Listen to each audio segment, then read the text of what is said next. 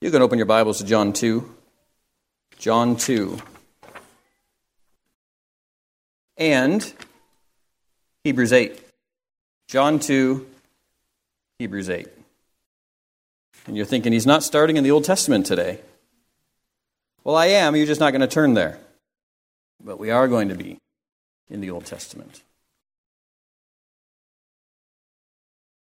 If it gets too warm in here, we might open those back doors and you might hear some noise from the kids, but we'll just deal with it. John chapter 2, Hebrews chapter 8. I will be their God, and they will be my people. These are the words spoken by God as he chooses a people for himself. And it's a repeated phrase we see throughout Scripture. That's the language of a God who's committing himself in love to a people. I will be their God, and they will be my people. That type of language speaks of commitment, relationship, loyalty, faithfulness, and even ownership. That language speaks of commitment to love, and commitment to provide, and commitment to protect. I will be their God, and they will be my people. That is the language of covenant. If you're looking in John 2, wondering where I am, we'll get there eventually. That language of I will be their God and they will be my people, that's God choosing to enter into covenant with a people of his own choosing, to graciously commit himself to show them loyal love and faithfulness. We see that language used by God in the book of Genesis when he chose a man named Abram, whose name would later be changed to Abraham. And he made a covenant with Abram, that he would give him a multitude of offspring, that he would make him a father of many nations, that he would give him a land as an everlasting covenant, and that through him he would bless all nations. And beyond that, God to Abram commits to show him steadfast love and faithfulness. Generations later, Abraham's descendants became a multitude, and you know the story there in Egypt, as they became slaves to Pharaoh, and God sent Moses to lead his people out of Egypt. And then there in Exodus chapter 29, verse 44, we see this language again, where the Lord says, I will dwell among the people of Israel and will be their God. This God said to Moses as Moses was atop Mount Sinai. It was there in that setting that God gave Moses the Ten Commandments along with a myriad of other rules. And what God was showing Moses there on the mount, and by extension all of Israel, was a type of relationship that they would have with their God. He would be their God and they would be his people, forever united in covenant. They would be his holy people and he would be their covenant-keeping God. And so what? Etched in tables of stone were copies of the covenant stipulations. Those tablets stood as the testimony between God and his people as to the conditions of the covenant. And so those 10 commandments, those tablets, were designed to forever bear witness to that covenant which God had made with the Israelites and to which the Israelites were beholden. When Moses was on Mount Sinai, however, he received more than the 10 commandments. He received, again, a list of other rules, but he also received something very unusual. He received plans, architectural plans for a structure called the tabernacle. This tabernacle was a sort of portable temple. And God, down to minute details, gives Moses the plans, the design, and tells Moses, now take this down and build it. This tabernacle was, again, a portable temple, and it was really designed by God as the means by which he would fulfill his promise to dwell among his people, the tabernacle. Exodus chapter 29, verse 43 says, there, speaking of the tabernacle, I will meet with the people of Israel, and it shall be sanctified by my glory. I will consecrate the tent of meeting and the altar. Aaron also and his sons I will consecrate to serve me as priests. I will dwell among the people of Israel and will be their God. And they shall know that I am the Lord their God, who brought them out of the land of Egypt, that I may dwell among them. I am the Lord their God. And so the tabernacle, or the tent of meeting, would be the place where the glorious presence of God would descend from heaven and dwell there in the midst of his people. That was the place where heaven met earth. It was the means by which the holy God of heaven could dwell in the midst of an earthly, and we could say an earthly and even sinful people. And so, in the heart of the tabernacle, in the most holy place, there was a chest. And in that chest, and that's called the Ark of the Covenant, inside that chest stood what? The tables of the testimony. The Ten Commandments. The Ark of the Covenant was the centerpiece of the tabernacle. There, the covenant between God and his people lay. It was on the basis of that covenant that God's presence could actually dwell in the midst of this earthly, sinful people. When God's glorious presence descended, it was within that room, the most holy place, and above the Ark of the Covenant, saying that my presence is here on the basis of that covenant. After Moses erected the tabernacle, according to the plans that God gave him, the Bible says in Exodus chapter 40, verse 34, then the cloud covered the tent of meeting, and the glory of the Lord filled the tabernacle. The glory of the God of heaven descended to earth, and he fulfills his covenant promise to be their God, and he be their people, and he dwell in their midst. Well, since the tabernacle was the place where a holy God met with sinful people, it was of necessity also a place designed to atone for sin. It was a place of bloody sacrifices. Outside of the tent in the courtyard was an altar meant for the burning of daily sacrifice. The death of those animals served as substitutes for sinful people. Their sin incurred the penalty of death, and God permitted by his mercy substitution. And so that altar standing outside the most holy place always stood as evidence that there was separation. Always served as evidence that this relationship with God, a sinful people in the presence of a holy God, was only possible through substitution and sacrifice. In fact, the passage that we just read in Exodus 29, where God promises to dwell in the midst of his people, just prior to that, God gives rules for daily sacrifice. And so Exodus 29, verse 38 says, now this is what you shall offer on the altar. 2 lambs a year old, day by day, regularly. Every single day, blood was shed, sacrifice was made, so that relationship could be maintained. 1 lamb you offer in the morning, the other lamb you shall offer at twilight, and you can read more about that in Exodus 29. The point is this, the tabernacle was not only a place where God met with men and atonement was made for sin, but it was that place where the holy God of heaven was able to have relationship with sinful men. The tabernacle also was a place for prayer and intercession. Exodus 33 says everyone who sought the Lord would go out to the tent of meeting, which was outside the camp. That's where you would go to pray. It was within the tabernacle that the consecrated priest would intercede for the children of Israel.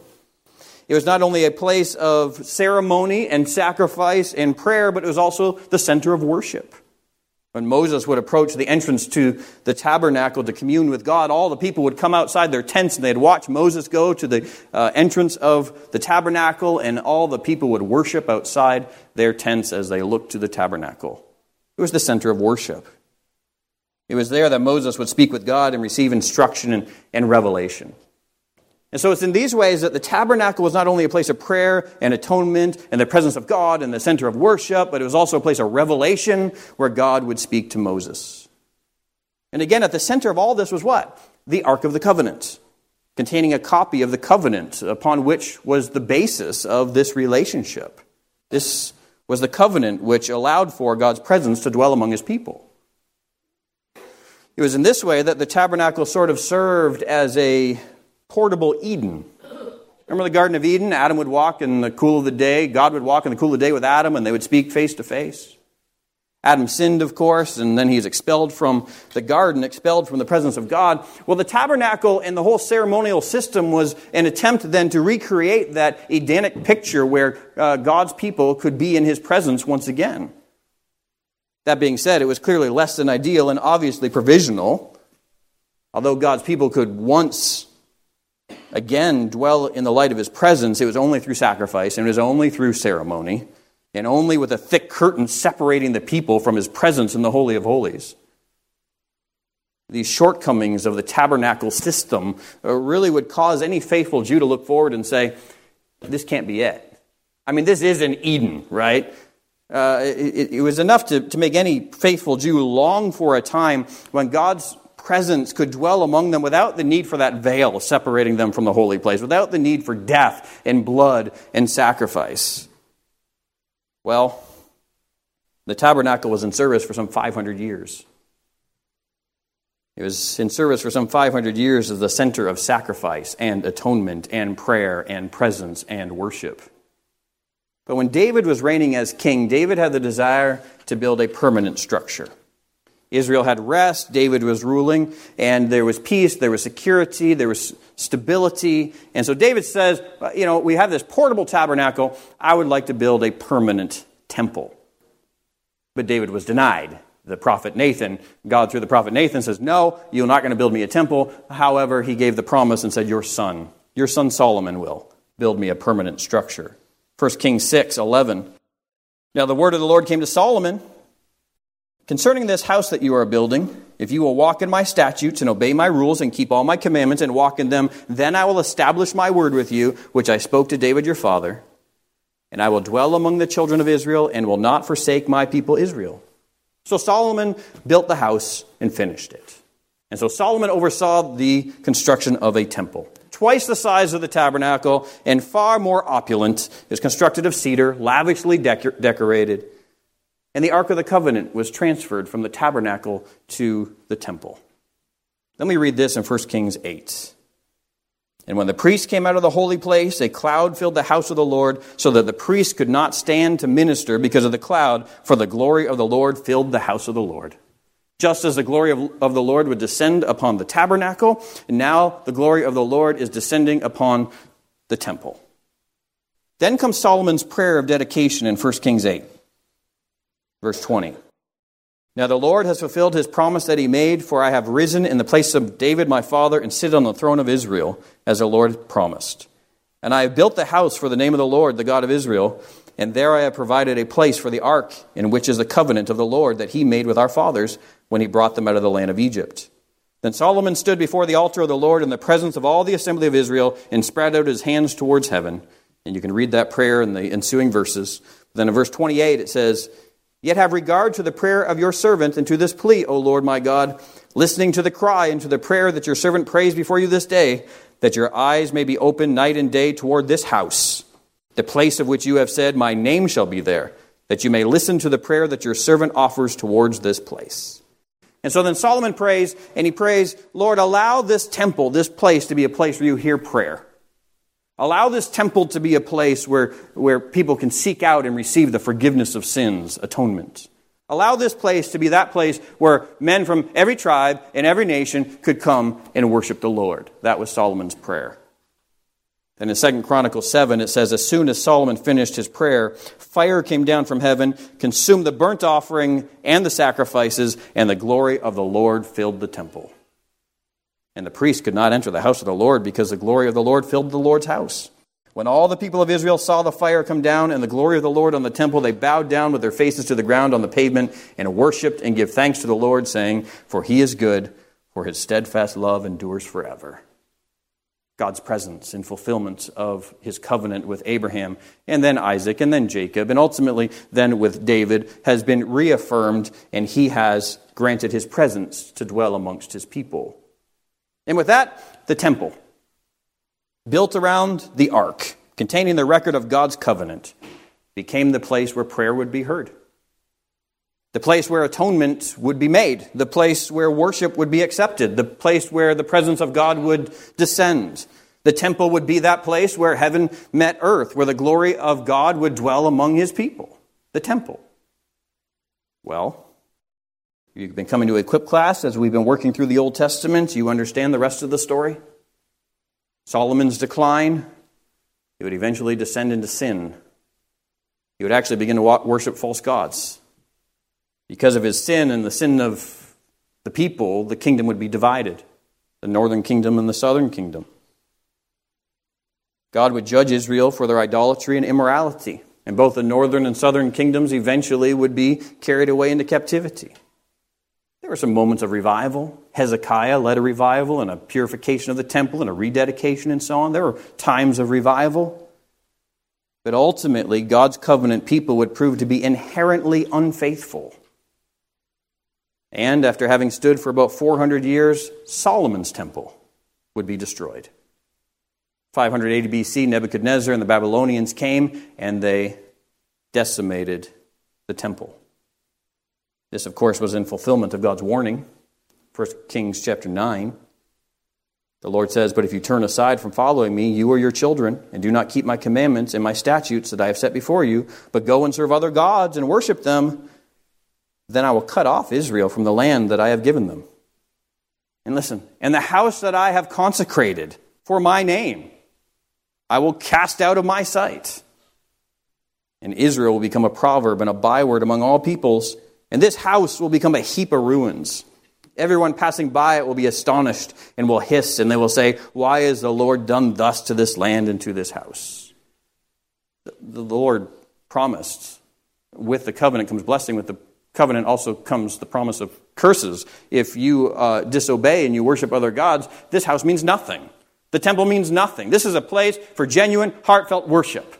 Your heart turns from me, no use for this house. He says, I'm going to destroy it myself. What a state of affairs then.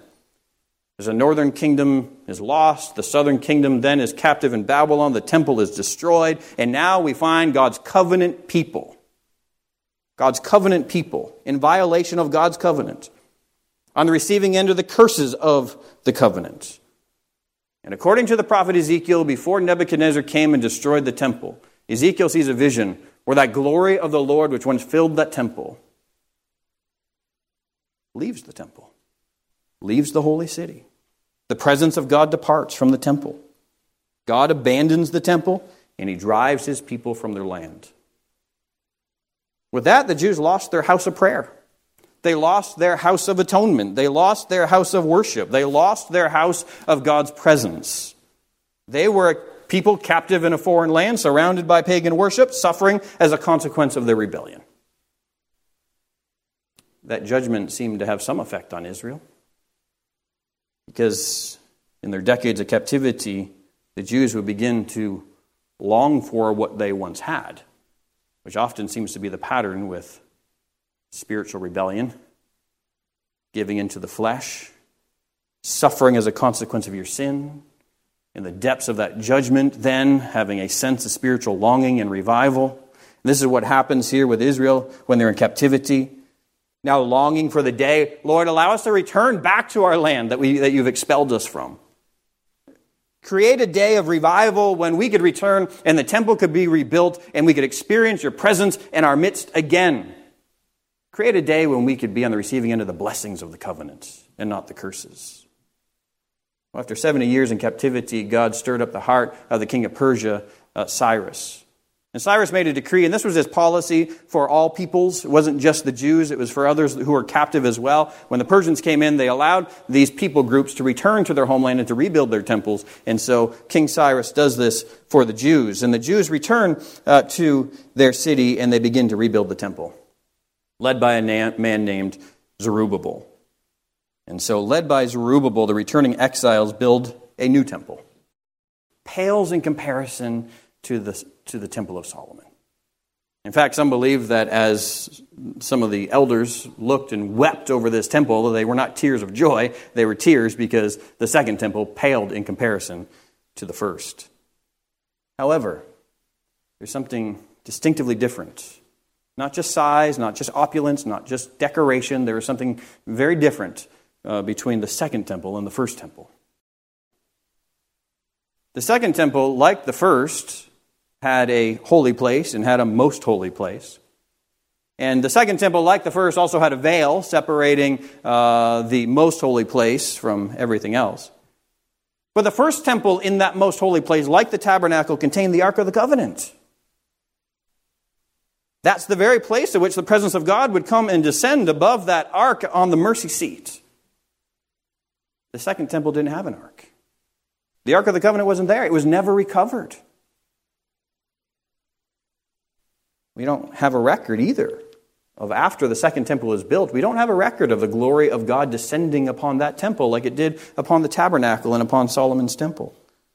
The second temple remained the center of the sacrificial system, but it seems to be a system devoid of the glory of God. Well, the Jews, having then returned from exile and having rebuilt the temple, ended up descending again into rebellion. Their worship became hypocritical and empty. Not going off into idolatry per se, but they went through the motions of orthodox worship while not living to the glory of God, and it was simply empty and hypocritical. The Lord would eventually reject their worship and would warn of future judgment. And so the Old Testament closes this way in Malachi chapter 3. Behold, I send my messenger, and he will prepare the way before me. And the Lord whom you seek will suddenly come to his temple. And the messenger of the covenant in whom you delight, behold, he is coming, says the Lord of hosts. But who can endure the day of his coming? And who can stand when he appears? For he is like a refiner's fire and like a fuller's soap. He will sit as a refiner and a purifier of silver. And he will purify the sons of Levi and refine them with gold and silver. And they will bring offerings in righteousness to the Lord. Then the offering of Judah and Jerusalem will be pleasing to the Lord, as in the days of old, as in former years. And with that, the Old Testament closes. And it closes with the promise that the day was coming when the Lord himself will suddenly come to his temple. Suddenly come to his temple again. But when he comes to do what? He comes to refine. He comes to purify. He comes to make them into a people who worship God in righteousness. John chapter 2. John chapter 2, verse 13. Jesus has, a few days earlier, turned water into wine at the wedding of Cana. And now he, along with his mother and his brothers and his disciples, go to Jerusalem for the Passover. And there in Jerusalem for the Passover, Jesus and his disciples come to the temple. Now, this is Herod's temple. This was a renovated second temple.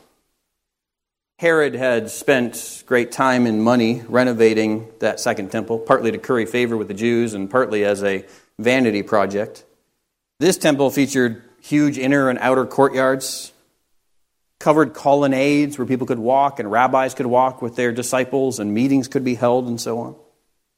The outer courtyard surrounding the temple was called the Court of Gentiles. That's as far as the Gentiles could come, as close as they could get to the temple. Beyond the courtyard of the Gentiles was the courtyard of women, beyond which the women couldn't get any closer. Beyond that, then, in the second section was the courtyard of Israel. And then there's a court of the priests, and, of course, the holy place, and then the most holy place. But Herod's temple, like the second temple, and unlike the tabernacle, and unlike Solomon's temple, also was lacking the Ark of the Covenant.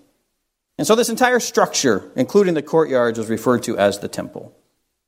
And so in our passage, it appears that as Jesus approaches the temple, he's there in the outer courtyard, the courtyard of the Gentiles.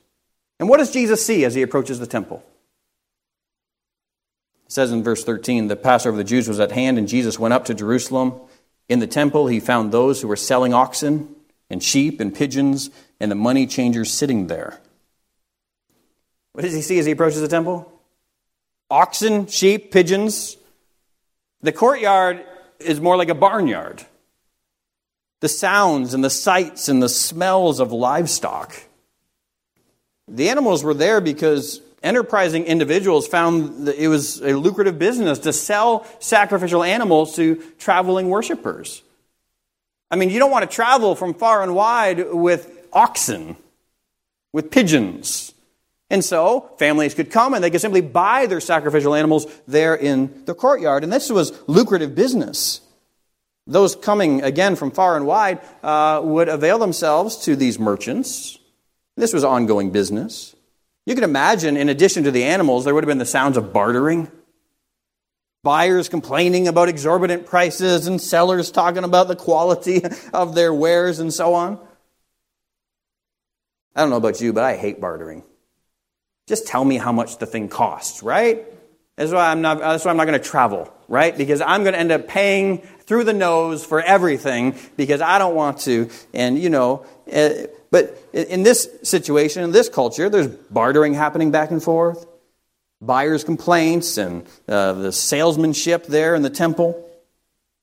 But in addition to the selling of sacrificial animals, there's also money changers.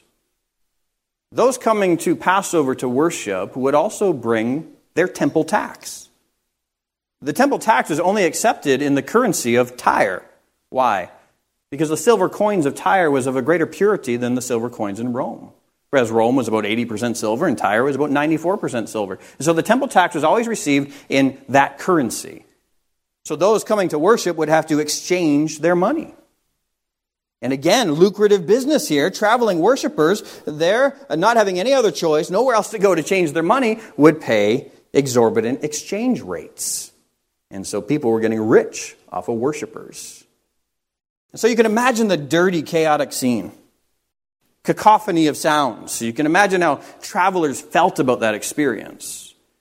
Imagine going with a pure heart, desiring to worship your God, coming to the temple of all places, which is to be that holy house where the presence of God would descend, and feeling like you got burned by shysters in the market. The market, which was actually there on temple grounds, being ripped off by money changers. Now, Jesus would have been aware of this scene. Jesus would have seen this situation in the past. But Jesus operates according to his own timeline, that timeline which the Father has laid out for him. And so this was the time where he is going to address this defilement of the temple. And so look in verse 15. And making a whip of cords, he drove them all out of the temple with the sheep and oxen. And he poured out the coins of the money changers and overturned their tables. And he told those who sold the pigeons, "Take these things away. Do not make my Father's house a house of trade." And Matthew tells us in relaying another situation similar later on in Jesus' ministry that he says, "It is written, my house shall be called a house of prayer, but you make it a den of robbers." And there he's quoting the prophet Jeremiah. And so you picture Jesus seeing this scene, and he's welling up with righteous anger. And he grabs some cords. He starts twisting these cords together, and what he's doing, he's making a whip.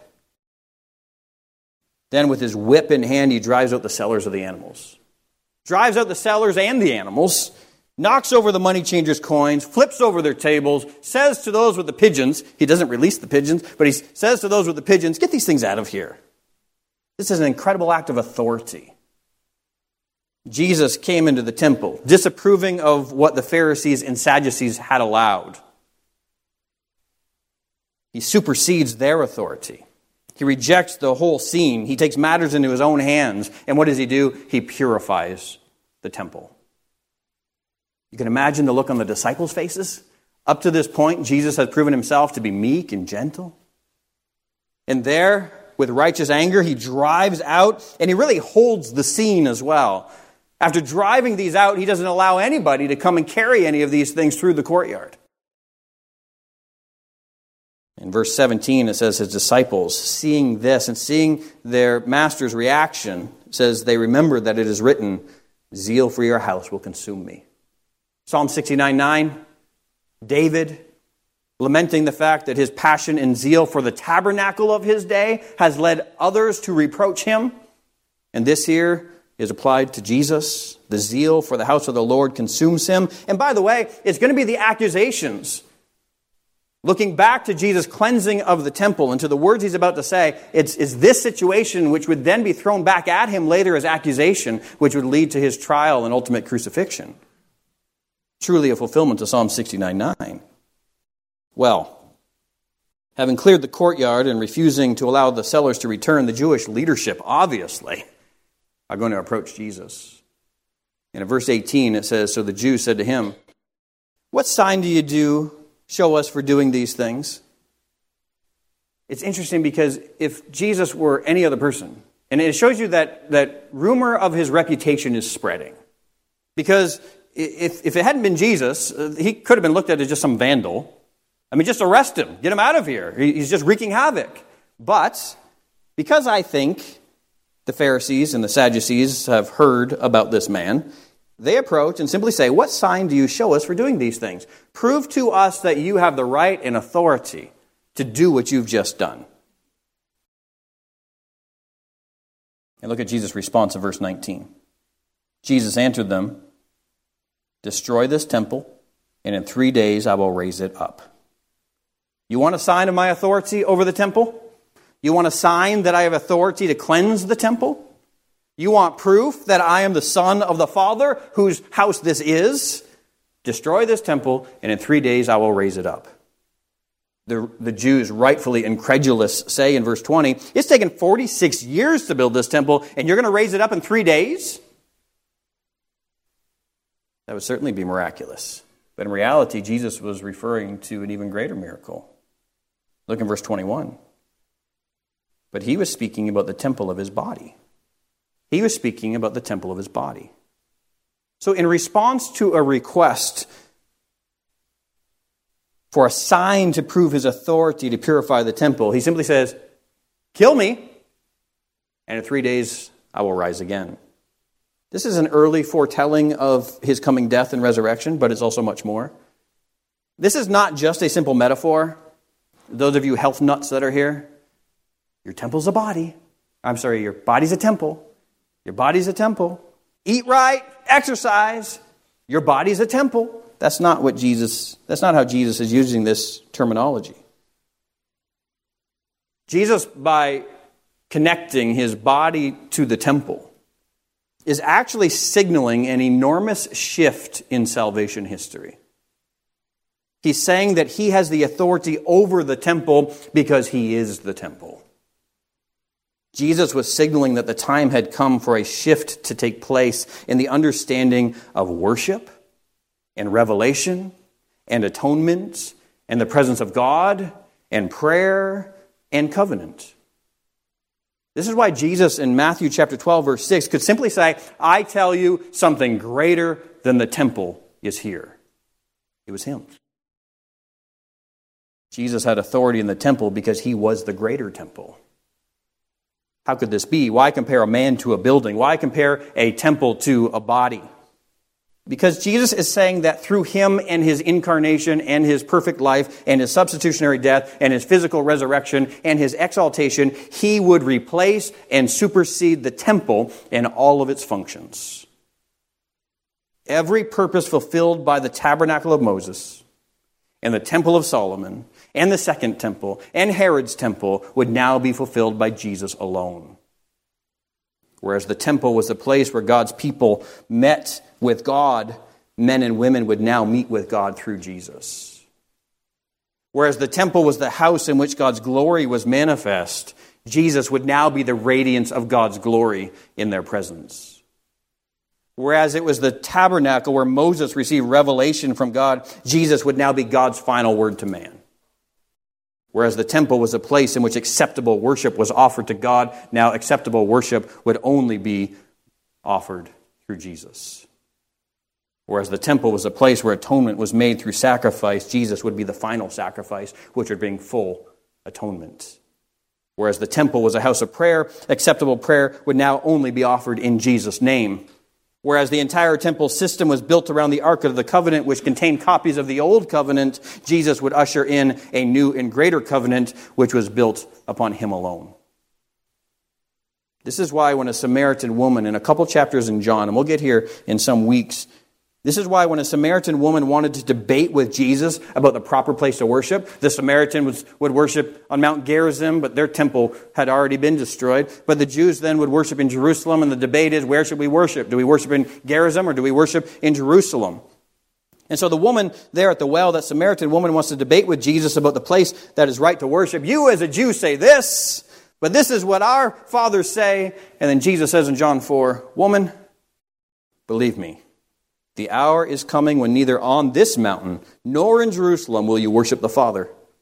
You worship what you do not know. We worship what we know, for salvation is from the Jews." But listen, but the hour is coming and is now here, when the true worshipers will worship the Father in spirit and truth, for the Father is seeking such people to worship him. God is spirit, and those who worship him must worship in spirit and truth. He's saying the time is come for true worship. And true worship is not at all dependent upon location.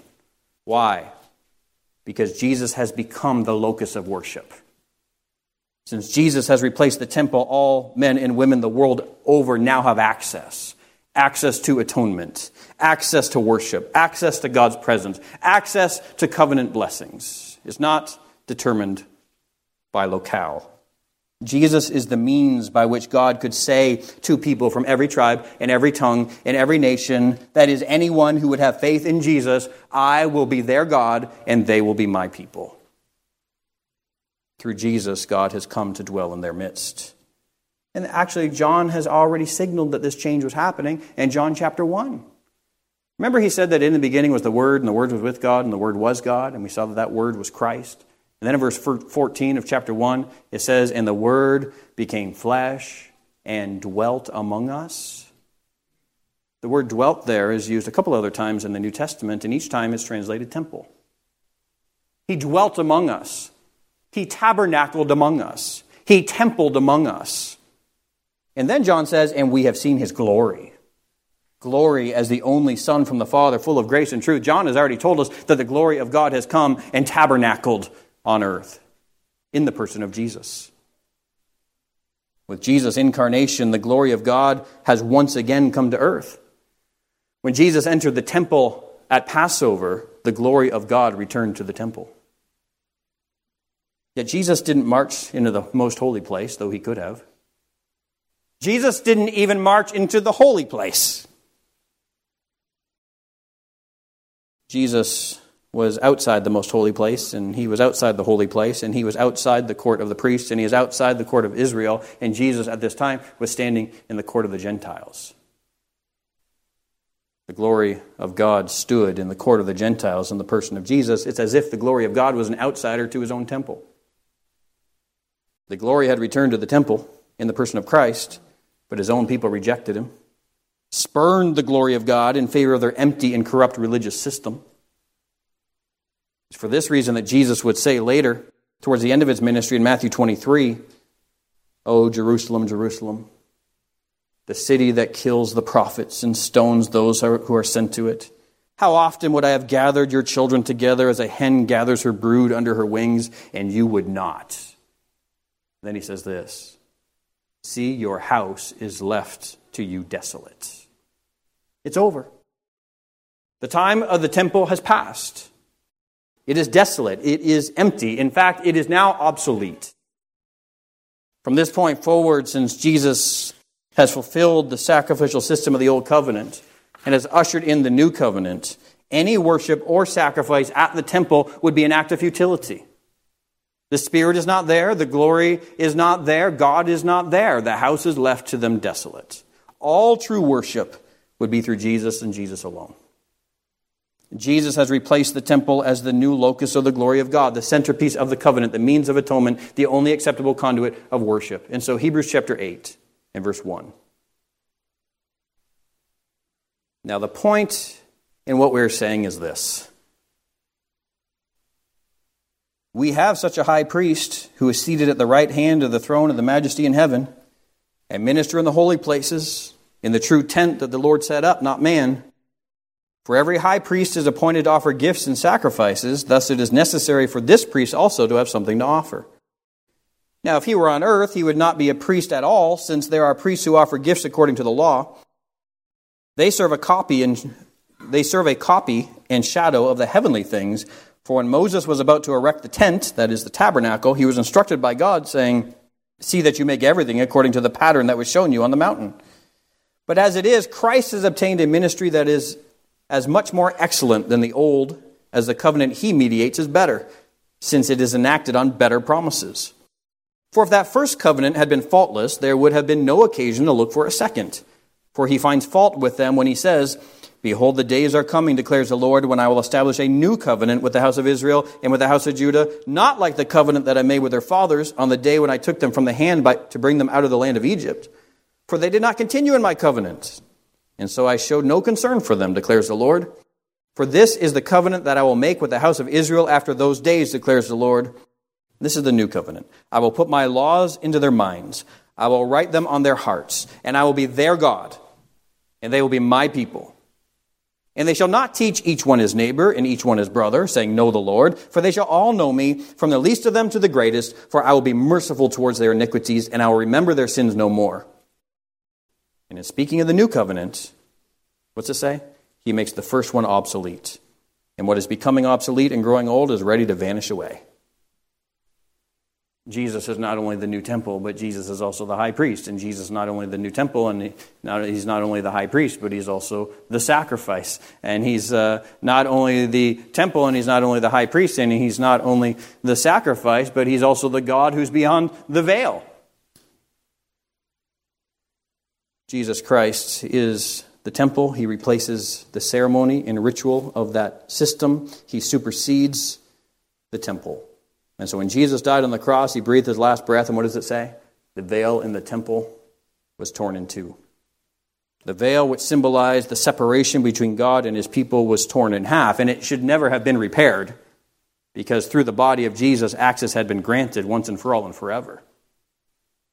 So in conclusion, I will be their God, and they will be my people. That again is the language of covenant. These are the words spoken by God when he chooses a people for himself and commits to them in love to be their God. Under the old covenant, provision was made for God to take a people to be his own and for he to dwell in their midst as their God, first through the tabernacle, then through the temple. Access to God and relationship with him was granted, but only through an elaborate system of ceremony and ritual and sacrifice. Beyond this, there forever stood that curtain outside the most holy place, signifying that access was not freely available. Though temporary atonement could be had under that system, the people remained sinners at heart. That system left his people longing for a better covenant. The weakness of the old covenant was found in the people themselves. They were sinners, prone to immorality, prone to idolatry. They repeatedly broke God's covenant and suffered his curses. As the prophets foretold of coming destruction and captivity, they also gave hope, however, of a different covenant. A new covenant. A covenant which could actually change people on the inside. A covenant which would see an end to the sacrificial system and an end to the separation between God and man. Jeremiah told of such a day in Jeremiah 3. And when you have multiplied and increased in the land in those days, declares the Lord, they shall say no more, the ark of the covenant of the Lord. For it shall not come to mind, or be remembered, or missed. It shall not be made again. No use for the ark of the covenant. At that time Jerusalem shall be called the throne of the Lord, and all nations shall gather to it, to the presence of the Lord in Jerusalem, and they shall no more stubbornly follow their own evil heart. The day is coming when a people from all nations, changed from the inside out, without a physical temple, without the ark of the covenant, won't even think about the ark anymore. There's no more need for it. It is this day, which was inaugurated when Jesus became flesh, ratified when he offered himself on the cross, and awaiting final consummation in the end. So John gives us a glimpse of the final state of affairs in Revelation 21. Revelation 21. And I heard a loud voice from the throne saying, Behold, the dwelling place of God is with man. He will dwell with them, and they will be his people, and God himself will be with them as their God. But what of the temple? Revelation 21:22. And I saw no temple in that city. Why? For its temple is the Lord God, the Almighty, and the Lamb. So this morning, Christian, do you know that the holy God of heaven has entered into covenant with you? Do you know that he has promised to be your God and has made you his people? Do you know as a Christian that God has committed himself to you in his steadfast love and faithfulness? Do you know that you are welcome in his presence? Do you know that you have free access to him in prayer? Do you know that you have the promise of the continual forgiveness of sin? Do you know that you have been lavishly blessed with all spiritual blessings? Do you know that you have been granted spiritual life now and the promise of resurrection later? Do you know that he has secured for you an eternal inheritance and an eternity in his presence? Do you know that he, through his Holy Spirit, has granted you his continual presence actually inside of you? And how has he done this? Through the temple? No. Not through the temporary temple, at least. Not through Solomon's lavish temple, not through Herod's rebuilt temple, But he has done it through what? Through Jesus, the greater temple. Let's pray. Dear Father, we thank you for Jesus. We thank you that through Christ, all the shadows have been fulfilled, that he is the substance of all that was foreshadowed by the sacrificial system, the elaborate system of the tabernacle and the temple and the sacrificial system and so on, all pointing to Jesus. We thank you that he is a fulfillment of those things. We thank you that through him now we have the promise of full forgiveness. Not a temporary atonement, but an atonement that cleanses us to our core, that cleanses us at our very conscience, that makes us spiritually new.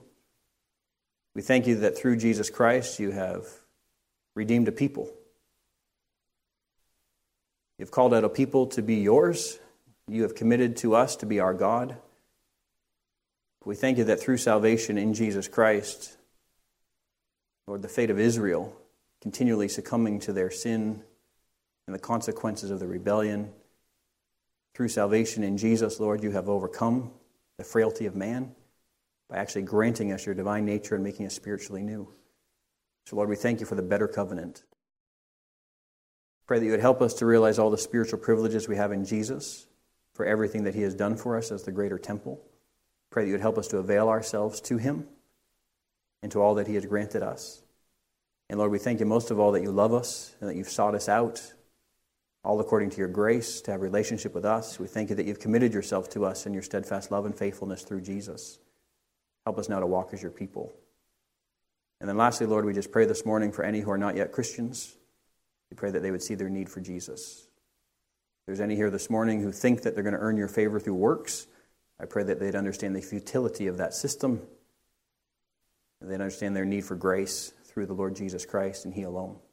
I pray that you would save souls. Lord, we thank you for all of this in the name of the Lord Jesus Christ. Amen.